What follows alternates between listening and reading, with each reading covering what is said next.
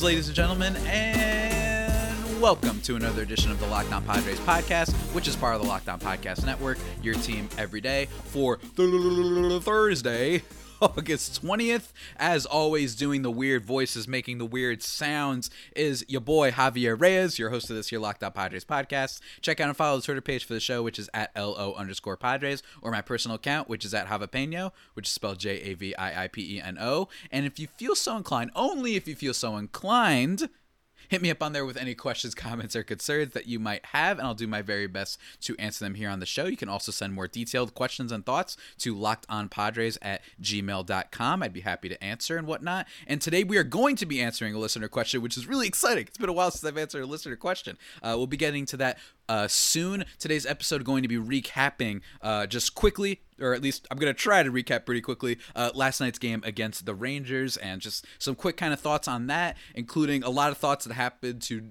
have to do with me being an idiot and being wrong on things. And then we're going to get into part 3 of my discussion with Bryce Paterick. Reason why part 3 is because it's very removed from the series, and I just think it's a fun baseball talk. It's basically me ranting and raving about Rougned Odor and baseball brawls and some other things that having to do with the Rangers. How Rougned Odor is kind of the bane of my existence, and also just Bryce having a chance to just freak out about Fernando Tatis.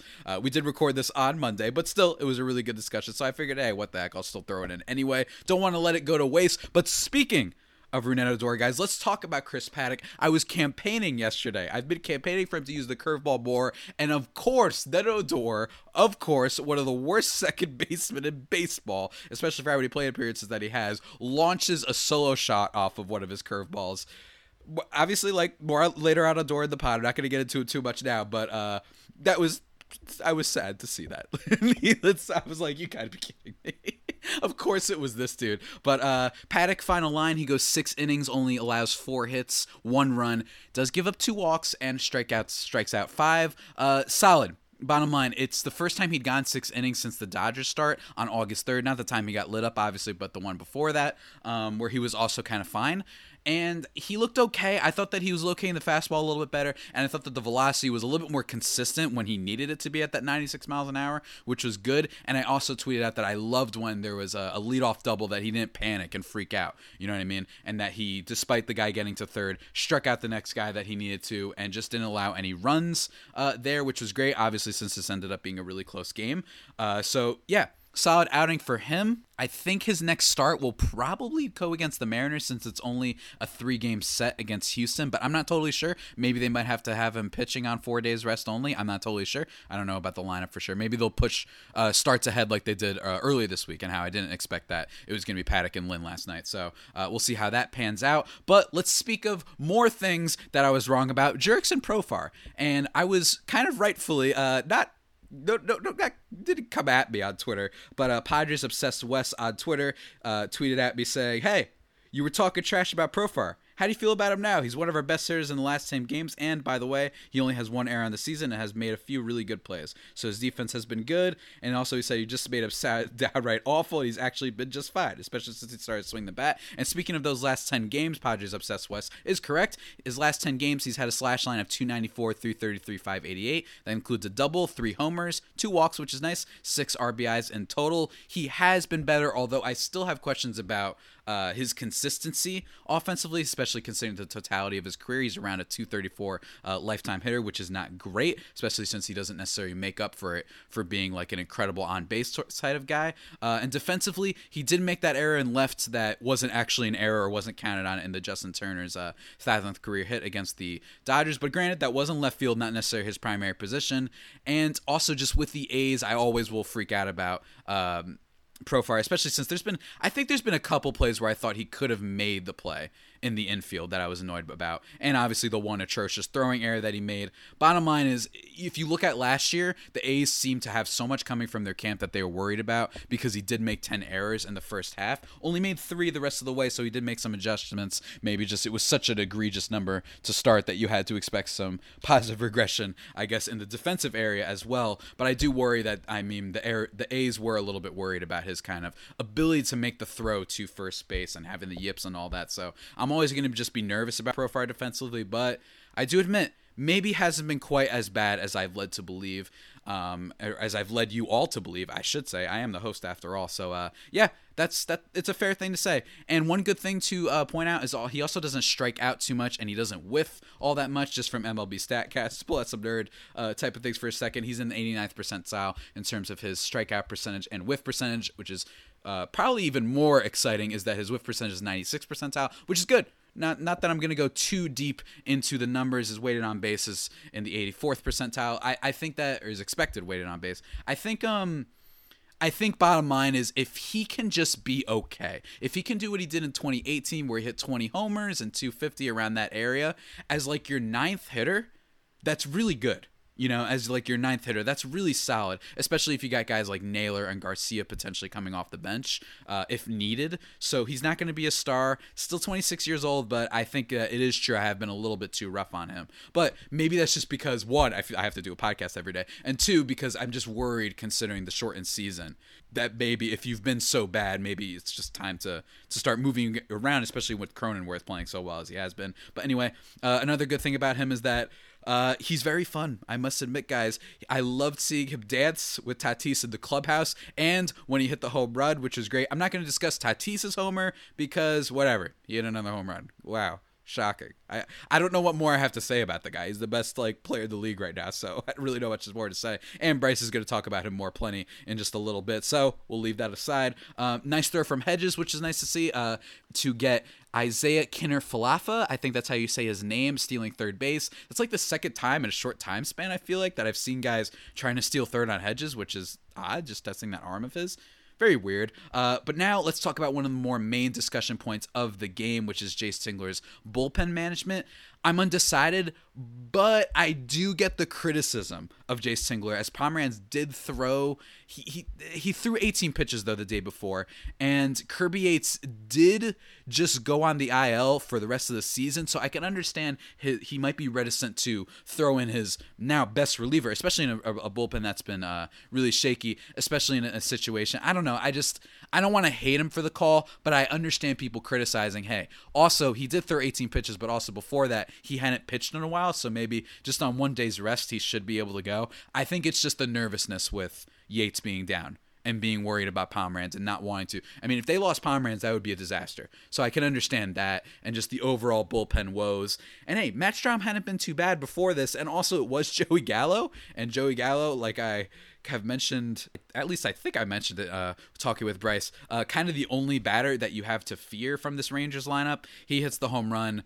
It was annoying to see, and he actually almost hits a grand slam. That's what it looked like in extra innings, which scared me half to death. But still, I was wondering why they didn't put Pomeranz in the game. But I don't want to kill him yet. I don't want to kill him just yet. I want to give him a little bit more time. But I understand the criticism. That was such a diplomatic, boring way for me to get through it, but that's how I feel. And I also joked on Twitter how I got nervous seeing Tim Hill enter the game, otherwise known as Cam Gigandit, but he was absolutely excellent, had actual control this time. Don't get me wrong, he still was throwing kind of like a wild animal, just his submarine style of pitching, and pitches were going high in the zone. But bottom line is it was working, it was getting strikeouts, and I don't know why the Rangers were complaining about one of them. And I didn't hate his decision to not go for the ball on that chopper kind of in the infield. It was weird. It was placed just super oddly, just an unlucky placement of the ball. And if I were Tim Hill in that situation, I know it might be an easier play for him, but it is Austin Hedges. You know what I'm saying? If he were my catcher, I might be more inclined to let him make the play than me. And even so, I don't know if he was going to make that play at first anyway. And then, of course, the final inning, Grisham and Tatis have great at-bats. The story of the game, Grisham maybe got lucky with the no-strike call on that 1-2. I don't know, Jim. I don't know. But Tatis's at-bat, objectively, he was great, swinging at pitches. That at-bat lasted what felt like a decade long. But bottom line is you could just tell he wanted to be the hero again because he's been the hero so often. He was just like, I'm ending this right now. But he stayed alive and drew that walk. And then Manny! He did it! The son of a bitch did it! Yeah! That's right. Grand salami again. It was great for Manny Machado. The 11th of his career. Grand Slam wise, and I forgot what walk-off. I think that was the 6th walk-off of his career. I could be wrong. It was great. And here's why I think that this is Manny Machado's defining Padres moment. There's 3 reasons for that. Number 1, it's a walk-off, right? Walk-offs are going to be offensively like the defining moments for batters, right? And it was a walk-off grand slam. That's kind of 1B, I would say, for that. And also just how average he's been this season, and how I've said that I worried sometimes that Machado's like an empty stats guy, where yes, he will hit those 30 home runs a year, but how many of them do you feel like, and how many RBIs do you feel like he got when the team wasn't down by 5 runs or whatever? So it was great to see that. He had been struggling in some of those situations. I got on him big time for when he had first and third in both of those Dodgers games that didn't drive anyone home, and then hit a liner, which was kind of well hit, but then leads to the Grisham being thrown at home. I got on him for that, and also there was another situation early on in the game when it was first and 30 and it drive someone in, which wasn't great. But bottom line is he did drive a bit this time, and just the in general tension. Reason number 3, the in general tension between the Rangers and the Padres, their walk-offs, and the whole Tatis drama that we don't have to talk about more so because it's been talked about so much. And for us to end it on that, oh, it was just beautiful. It was beautiful. The Padres are the first team since the '06 White Sox to have 3 consecutive grand slams, which is an awesome stat and super fun. That White Sox team, if you go back and look at it, very weird, especially in terms of their pitching. Their offense was great, but their starting pitching was really not good. Mark Burley, who people have like kind of a soft spot, he was not that great that year at a 4.99 ERA. So just odd team for you to find out is the one that last did that. But still, it was great to see. But those are my thoughts on the game, guys. Now for a listener question, the first one in a while. It comes from Chargers Nerd Daniel on Twitter at The Chargers Nerd. He said, do you think the Whit Merrifield rumors have legs? And if so, would they put him in left field, second base, or DH? More generally, do you think they find a way to get Cronzone and Merrifield both in the lineup with Profar, Naylor, Garcia coming in and out? So here's the thing. I did see this kind of rumor. It's a very, very little rumor that I've seen around. Actually, when I first saw it, I thought it was a parody account at first, honestly. I think, first of all, to answer the part 1 of that, I don't know how much, because here's the thing. I said before the season that I still think Preller has a move to make, and I think that CJ Abrams might be one of those prospects that he'd be more willing to deal since he's kind of a shortstop, and I don't know if you guys have heard, have like the best shortstop in the league right now. They're probably going to sign him to a $765 million contract if they want to, as soon as they get the chance. So maybe he would be the most expendable Padres kind of prospect. I don't know. It's all based on opinion. I know usually like catcher prospects are usually people you want to get rid of, but whatever. Maybe they would do that. Maybe couple him with, I don't know, one of those guys that you mentioned, maybe between Naylor and Garcia, maybe they would do that. And it's not like the Royals are in all that great of a position right now. They're kind of in no man's land too, similar to the Rangers actually, where they basically only have that one player who's kind of valuable for the team right now. They have Jorge Soler, I guess, too, so that's not entirely accurate, but you get what I'm saying, right?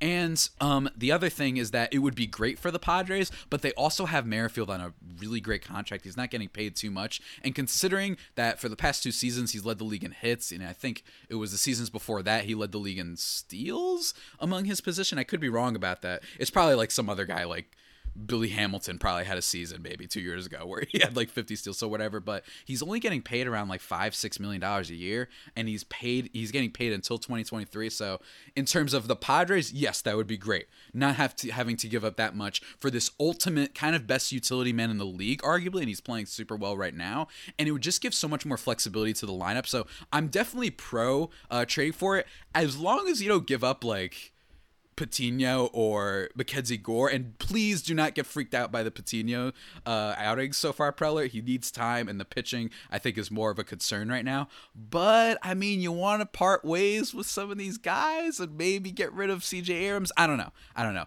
But I don't know, I think that the Royals, it makes sense, and the Padres would obviously, I'd love to see them do it. I think they put him in left field just because that seems to be the position where I've seen more errors in terms of outfield play so far this season. Will Myers is not the greatest defensive player, but I haven't seen him do anything particularly wrong this year. Maybe there's some weird advanced stats on that I'm not aware of, and that his range factor or whatever hasn't been good, but he hasn't been that bad. I know he's worse at first base, so they're putting him in right. I think they'd probably put Profar at DH in that case and swap him out with Naylor maybe, and then Whit Merrifield can play second. He could play wherever the heck he wants, honestly, but left field would probably be where they would put him. I don't know. It'd be fun.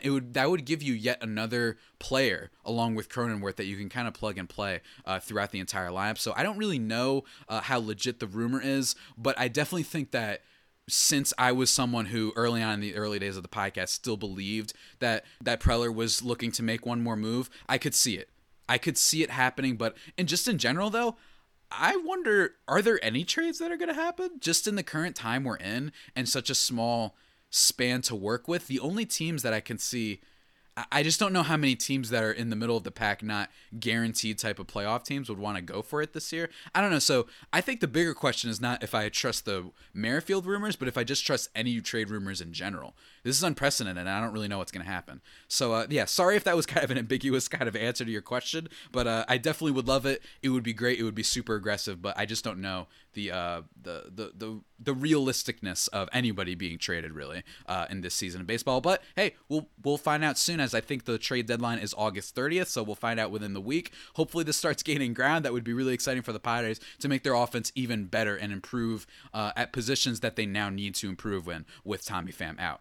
But with all that being said, guys, let's now go to this talk with Mr. Bryce Paterik. It's a really fun one. I'll see you guys at the end of the pod for one last little message that I wanted to get out there, which is really important. Let's go. Before we go on to Rougned Odor, I need to talk about how great Fernando Tatis Jr. has been. Go for it. I've been dying to talk about when how you were great talking he about is. it before. Like, I love watching him play baseball. Like, my brother lives in San Diego. He's not he's a huge sports guy. He's more football. He's not always a big baseball guy. But I've been trying to get him into the Padres. I'm like, the Padres are fun. Like, they are in your city. You literally, like, for a while he lived like basically walking distance. Within walking distance of Petco Park. We went to a couple games there when I went to visit him. And Petco Park, honestly, like low key, like top 5 most beautiful ballpark. I'd say even top 3 for me. But anyway, speaking of beautiful things, Fernando Tatis Jr. has been maybe the best player in baseball this year. He's 21 years old and he's got an OPS over 1,000. Like, he's got a tie for the most home runs in the league with 9. He's also got 5 stolen bases without being caught. What has he been able to do so well this year besides literally everything? I'd say the number one thing I'd say, just in terms of like a statistical improvement, is he's not chasing pitches as much as he used to last year. He swung at a lot of stuff that was out of the plate. The strikeouts were a concern. Not a concern to the point where it's like, oh no, this guy's gonna. It was totally inconceivable that he could replicate last year, but more of a like, oh, maybe his 300 average isn't really what he's going to do. Maybe he's going to be a 260 guy, which is still good, right? But he's been chasing less. In general, the entire Padres team has been chasing less. They don't strike out nearly as much as they did last year, and they definitely take a lot more walks, which has been helped by the presence of Trent Grisham, especially, right? And Walt Myers deciding to be a good baseball player now. I think that the number one thing, though, is, like I said, the not whiffing at people. And also he's just a gamer. Like, I know I can't really like track this with stats. I can't go log on Baseball Savant to screw everybody, whatever. Like, when you watch him play, it's every single thing he does is exciting. Bro, his run to first base is exciting. The way he runs on everyone talked about last year when he ran on a pop-up to the infield to tag from third, right? Like, he does everything. The way he throws the ball, I think he's thrown next to Corey Seager or somebody else, like the hardest from shortstop. Like, he's thrown the hardest to first base at like 93 miles an hour, something crazy like that. Like, he's been excellent. Every single thing he does is exciting. And I think that maybe with the exception of guys, I know Judge is on the DL right now, and maybe I'd say Bryce Harper is probably the second. Low key, actually, I don't think people have been talking about how just indomitable and just omnipotent Bryce Harper's been this year too. The only difference is that he hasn't necessarily been as flashy with some of the plays as Fernando Tatis has been. I mean, everyone's seen this year, like the home run when he just mean mugged the dugout, when he just looked back at them. I mean, everything is so much fun. I think objectively speaking, he's the most fun player in baseball right now. We are all right. Whatever, that Mike Trout, cool. Whatever. Okay, cool. He's good at baseball. Yeah. No, Mike Trout's very good, but boring. Yeah, like, he can be boring. He can be boring. Like, and I don't think it's his fault all the time either. How good he is and how good he's been. Like, it's not his fault. Like, it's just like, oh, Mike Trout just hit like a 1,600-foot bomb, and then like the next play, like from defense, like threw a guy out from literally the warning track on a no hop. Like, cool, whatever. Like, you do that, But like Fernando Tatis is, but he's like, yeah, this is what I do. Like, cool. I'm not that excited about it. But Fernando Tatis is like, yeah, I'm the best player in baseball. Yeah, Screw you. he's I'm owning show it. you He's how like, great I am. it's great. And it's even Eric Hosmer's like, yeah, that guy's the leader of our team now. Like, he just is saying it, right? He's just like, yeah, that's it. Like, baseball needs players like him. Mm-hmm. They really do. They really do. And I think that's what's been so exciting. There's a great ESPN profile piece by Jeff Passan that I recommended everyone check out. But if you didn't, go do that. It's really good. It's just, that's who he is. He's this guy that hustles on every play. Makes you nervous every now and then when you're watching a play. You're like, oh, please just don't get hurt. Because he definitely did get hurt last year.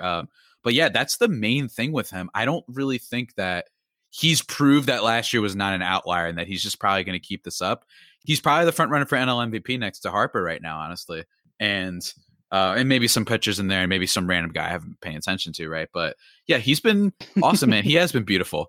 Guys, just 1 second before we get back into the chat, we gotta talk about a yummy ad just for a second. That's right, guys, the OG homies over at Built Bar, they're back. They're back and arguably better than ever. So here's the thing, guys. They've got these protein bars that basically taste like candy. I mean, they're genuinely great, and I'm getting hungry just talking about them. And I talked about their just wide assortment of flavors, from coconut almond to raspberry, German chocolate to banana bread, which is one of my favorites, and their mint brownie flavor, which I know people like mint. I'm not a big mint guy, and even I like their mint brownie flavor. Well, get this. I want you all, and I apologize if this ends up working, but I want you all to try to not get hungry by the new flavors that Built Bar has coming to them.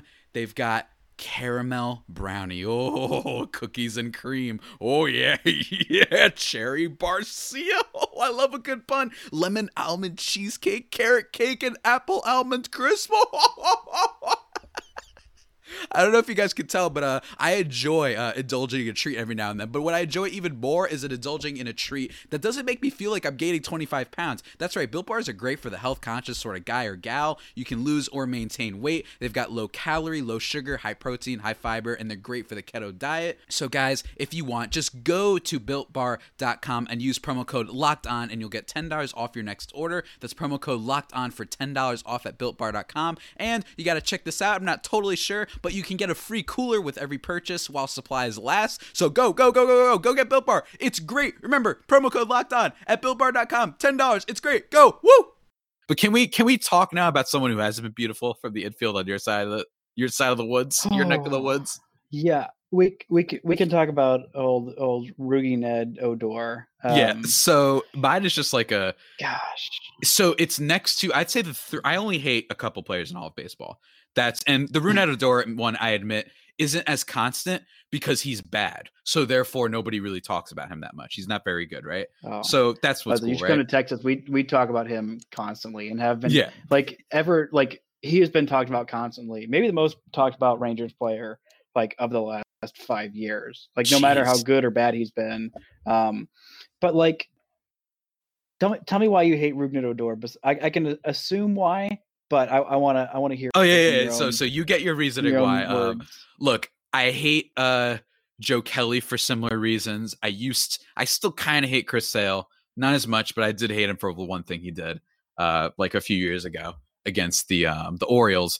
I'd say, yeah, this is it. It's the and you have to do a podcast with AJ Andrews about this and do an oral history of, I would say, the greatest wild card game that was not a wild card game, but the greatest division series game that was being treated like it was the Super Bowl, like it was the NBA Finals, and that was the Bautista bat flip. That's what starts all of this, and the Rangers beef, right?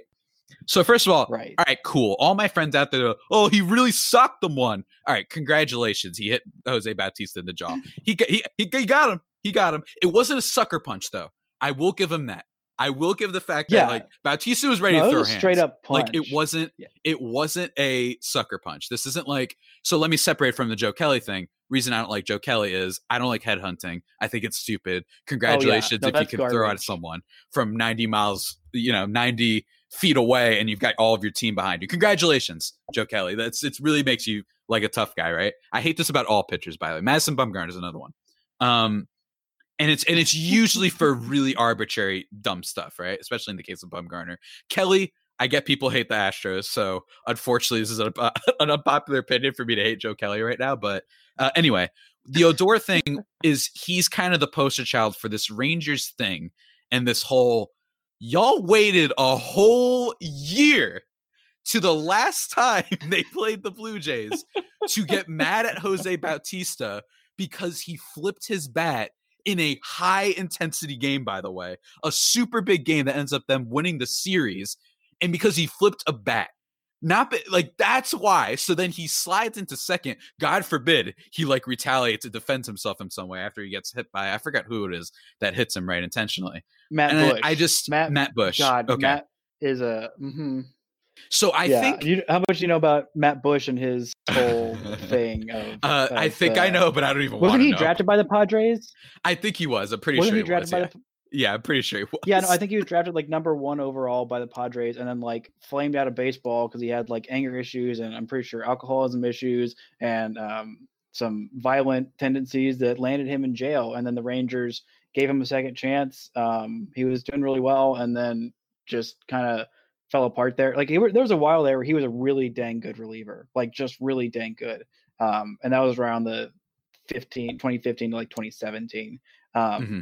But I think it was just 2016 and 2017 because I don't think he was up and wasn't a part of that series.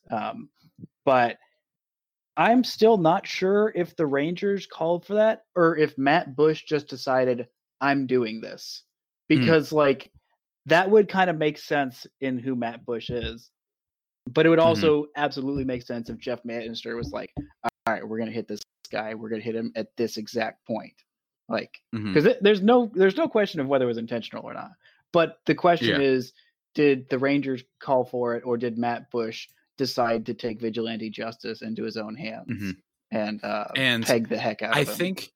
And then the other reason I hate him, and I think this isn't this is less of his responsibility, is the deifying of him because he hit him. He clean clocked him, right?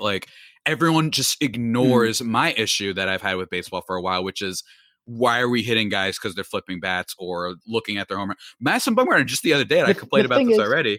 He's mean mugging Will Myers, and I'm like, how about you strike him out? It's not hard. What are we doing? This is so bad. And now I'm getting upset. Rougned Odor didn't necessarily just hit him because of the bat flip. It's more because he slid in. That slide was just straight. That's true. He tried to take him out. That's why I'm okay with that and justify that. And also, Bautista's just a dick, and I like seeing him get punched in the face. But as a pro bat flip person, it's hard. When the greatest bat flip in MLB history was against your team. That's when you it's the one time. Because I still have to be I am pro bat flip. That was a good time to bat flip. I don't like that he got hit because of that allegedly. I just like that he got punched in his You're saying face. that it was an automated response, you were required to say that. Oh, I am. Yeah, I signed a legal wire waiver to do that. No, I have that worked out because I had to wrestle with it very, very heavily. But that's the thing. I totally get that, and that's why I'm trying to illustrate. We don't like that. He bat flipped on our team, so we're gonna hit him. It's no, he's a dick, so he got punched in the face for trying to take out Rugi, and that's why we like him because that's who Rugi is. If he's on your team, you love him. If he's not on your team, you absolutely hate him. And the Astros really hated him for a while, which was great because he would kill them. But this year he has been awful. He has just been straight up awful, and it makes me sad because I really like the kid. He's a good dude. In his contract extension, he got the Rangers to include that they were going to give him 3 horses because he breeds horses down in Venezuela. You just of course he does because Rougned Odor is such a weird dude. But he'll have these stretches. Most of his inconsistency is the best word to describe Rougned Odor in his career. He's inconsistent. He'll have moments where you think, oh my God, this guy's really good. There was a 2-month stretch or month and a half stretch in 2018 where he was absolutely incredible. In the month of July of 2018, in 24 games, he hit .341, on base of .410, slugged .625. He had 7 home runs, or 6 home runs in that month. Then he followed up with 7 in the month of August. He was fantastic. He had an 897 OPS in August, so somewhere around like a 950 OPS for 2 months, and he was fantastic. He was walking a whole bunch, not more than he was striking out, but he also had a crap ton of doubles, 12 doubles combined in those 2 months, and had 7 stolen bases combined in those 2 months. Like, he was good. There was like a 2-3 week stretch where he's hitting like 500 with like most of like a decent chunk of those home runs. Like, there was one series against San Francisco where he was just on fire. And so he'll have those stretches, and he'll have like 1 month almost like that almost every year where he's just on fire and incredible, but he can't back it up. And so far this year, like, he just hasn't had that month at all, and it's just been bad. Like, right now, where is he? He's hitting like 151, an OPS of 507. It's only just now over 500 because he hit the home run on Sunday. But he's just been bad defensively. He's been bad offensively. He's just been bad. And the Rangers are just about done with him. I mean, he's got an extension for how long is it? I think it's another 3 years after this. Yeah, through 2023. There's a team option that year, or a $3 million buyout. So it's just getting to the end of Rougned Odor. It's looking like Nick Solak is probably going to be the second baseman of the future, and it's gotten to the point where I have to resign myself to that, which it sucks. And like, the thing about Rougned Odor, like, you know how spiteful he can be. I know that the minute he goes to another team, don't you dare trade him to an AL West team so that they can see him a bunch. But I know once he goes to another team, I think he's going to figure it out and become at least an MLB average player. And then when he plays the Rangers, I think he's going to hit something like 800 with like 1,000 bombs, because he's a spiteful little dude, and I love that about him. But that's the eventuality. It's just I just didn't like my thing for Odor was like more of an encapsulation of just him being the poster boy for the Rangers, acting like, you know, sore losers for that. Like, yeah, but it's also like, yeah, Bautista had the dirty slide, but it's also like, like, I don't blame him if you guys are hitting him intentionally randomly all of a sudden. Like I also don't blame him for that. It was just a really crummy situation. I just get mad at thinking about that. I was like, that bat flip was so good, so juicy. It was so. My dad literally remembers that bat flip before he remembers who's won the World Series the last 4 years, right? Like, it was just one of those moments in baseball that we need more of, you know? Yeah, we do. But also, that's the greatest like fight in baseball history. Like, Sure. I love like random dumb baseball scrimmages, especially when people like get out of the dugouts, like nobody gets hurt. It's just like a bunch of like posturing.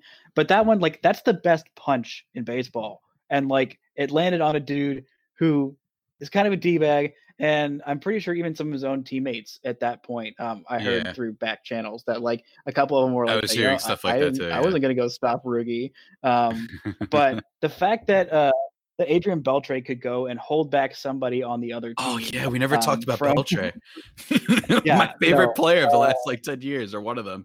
God, yeah, no, everything. Here's what you need to know about Adrian Beltre in retirement. He's good. He's happy. He does not miss baseball, and he's loving life. And that is like the greatest thing to hear. Like, it's so great. So he's just a happy family man, and he'll still like call Elvis every once in a while. They had an amazing bromance, and that's the part that I miss, is like, for Elvis, is not having Beltre there. But yeah, when he moved the batter's circle, oh my god. God, that was the greatest moment of my life, and that was so good. It was so good. It was so good. But yeah, Bryce, this has been a fun, long chat. I must say, we've talked basically not just Padres, Rangers, but just Rangers and Padres, if that makes any sense. Like, it's been really fun diving deep into all these things, you know, because this is rare. This is interleague games, and I think this is what's so fun. I love interleague games in baseball. I love when you get to play teams that you don't play like every other day. It's just much more fun and much more exciting. It adds a little bit of a new wrinkle to the schedule, even in a shortened season. I think that having variety is really important. Do you have any kind of like final thoughts you want to send out to the Padres folks? Yeah, Padres folks, hang on. I feel like the Rangers for a long time, like, they were just a trash team. They've still never won a World Series. 2011 is the most heartbreaking moment of my life. Like, I don't know Mhm. if you remember that, but it was just like the game 6, the one strike away twice. But like the Padres are Mhm. right there. And like I didn't start becoming I actually became a baseball fan in like 2010 with a summer I had nothing to do. So I just decided to watch every Rangers game, and that was the year they ended up going to their first ever World Series. So like Mhm. the Padres have a lot of young talent. AJ Preller is a very good GM with a good eye for things. Jace Tingler, I think, is going to be a very good manager. Always really liked him. I think he's got a great way with people. But like even when you're not winning, like you still have a lot of objectively fun players to watch. Like the Rangers, even when they were bad, they had Adrian Beltre for the last few years, and like that alone can make like even like a 10-1 game like trash. Like Adrian Beltre might, I don't know, move the on deck circle or after getting like or to get tossed out, or he might like fake catch a pop up next to Elvis, or for you guys, Fernando Tatis might like end up mean mugging a guy after hitting like a 500-foot bomb, or Mhm. just make an incredible play like tagging up on a friggin' infield pop up and scoring. Like it's just those things make baseball worth it, even when the baseball sucks. Is enjoying people like Fernando Tatis Jr. And don't worry about these bad losses, like getting swept by the Arizona. Like that sucks, but there's not going to be that many more of them. And even though the Dodgers are probably going to be here for a while, it's not much longer before the Padres will be challenging them and pissing them off for the next like 5 to 10 years, because it's going to be good for the Padres for a long time. So enjoy this being here before they've finally made it, because that's going to make when they do make it all the more worth it. Well said, sir. And on that note, hey, looking forward to this series. Looking forward to messaging you. Hopefully, if to brag if the Padres win, that would be great.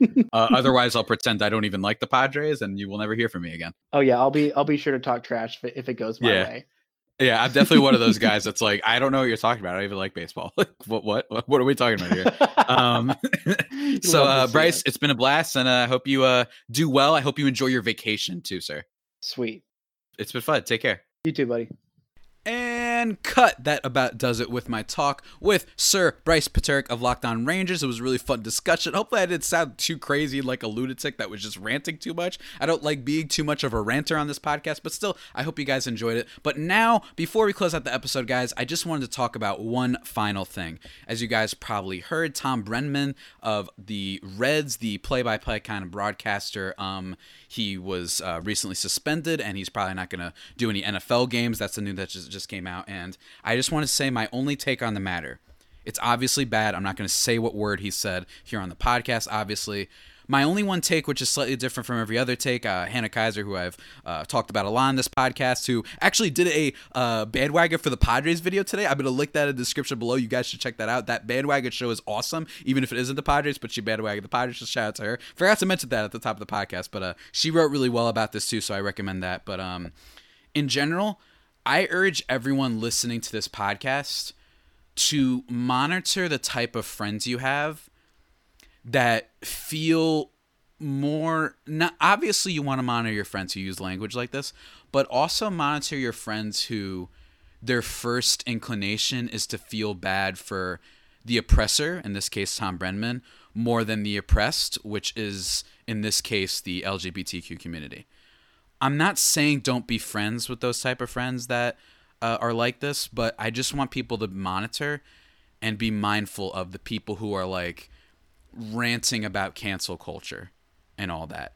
I'm not saying that there isn't a genuine discussion to be had about maybe the negatives of cancel culture and stuff, but I don't think this is one of them. And I think that as someone who's talked about that, when I was much younger, used this word, I learned how to not use this word. It's really not hard. That's really my take on it. I don't know if you guys knew this, but the English language, it's got a lot of words in it. That's really all I want to say, guys. Look at your friends and look at them and monitor the type of people who their first thing is they start feeling bad for this person, right? Trust me. The type of people out there, and this is one of my beliefs, type of people out there who always spout the sticks and stones may break my bones, but words may never harm me or will never harm me. I just feel like a lot of the people that peddle that quote a lot have never had targeted words historically that are thrown at them, like groups like the LGBT community, and of course other minority groups that I'm not getting to right now. So that's just what I want to say. I don't want to be too mean about it. I don't want to rant about it. All I want to say is look at the people around you and just be careful. Because I know there are certain people, and I might be a hypocrite, there are certainly people in my life that maybe I haven't always called out for using certain language, like this homophobic slur that was used yesterday. Bad day for baseball for sure, and there's no fun thing to talk about it. But with all that being said, guys, that about does it for today's edition of the Locked On Padres podcast, the only pod that may be better than the Padres themselves. Remember, subscribe to the podcast wherever you get your podcasts from. Follow the show or myself on Twitter and send me some more questions like Mr. Chargers fan Daniel sent me. Shout out to him. The boy, thank you for sending in a question, as it seems like a new listener to the pod, honestly, but thank you for the question, sir. And go send me some nice reviews maybe on iTunes. That would make my ego so much higher than it already is. It would go through the mountains, over the lands, the blistering winds and storms. It would be great for me, right? But anyway, go do that if you'd like, guys. And until next time, stay safe and, of course, stay faithful. My Friar Faithful homies, take care.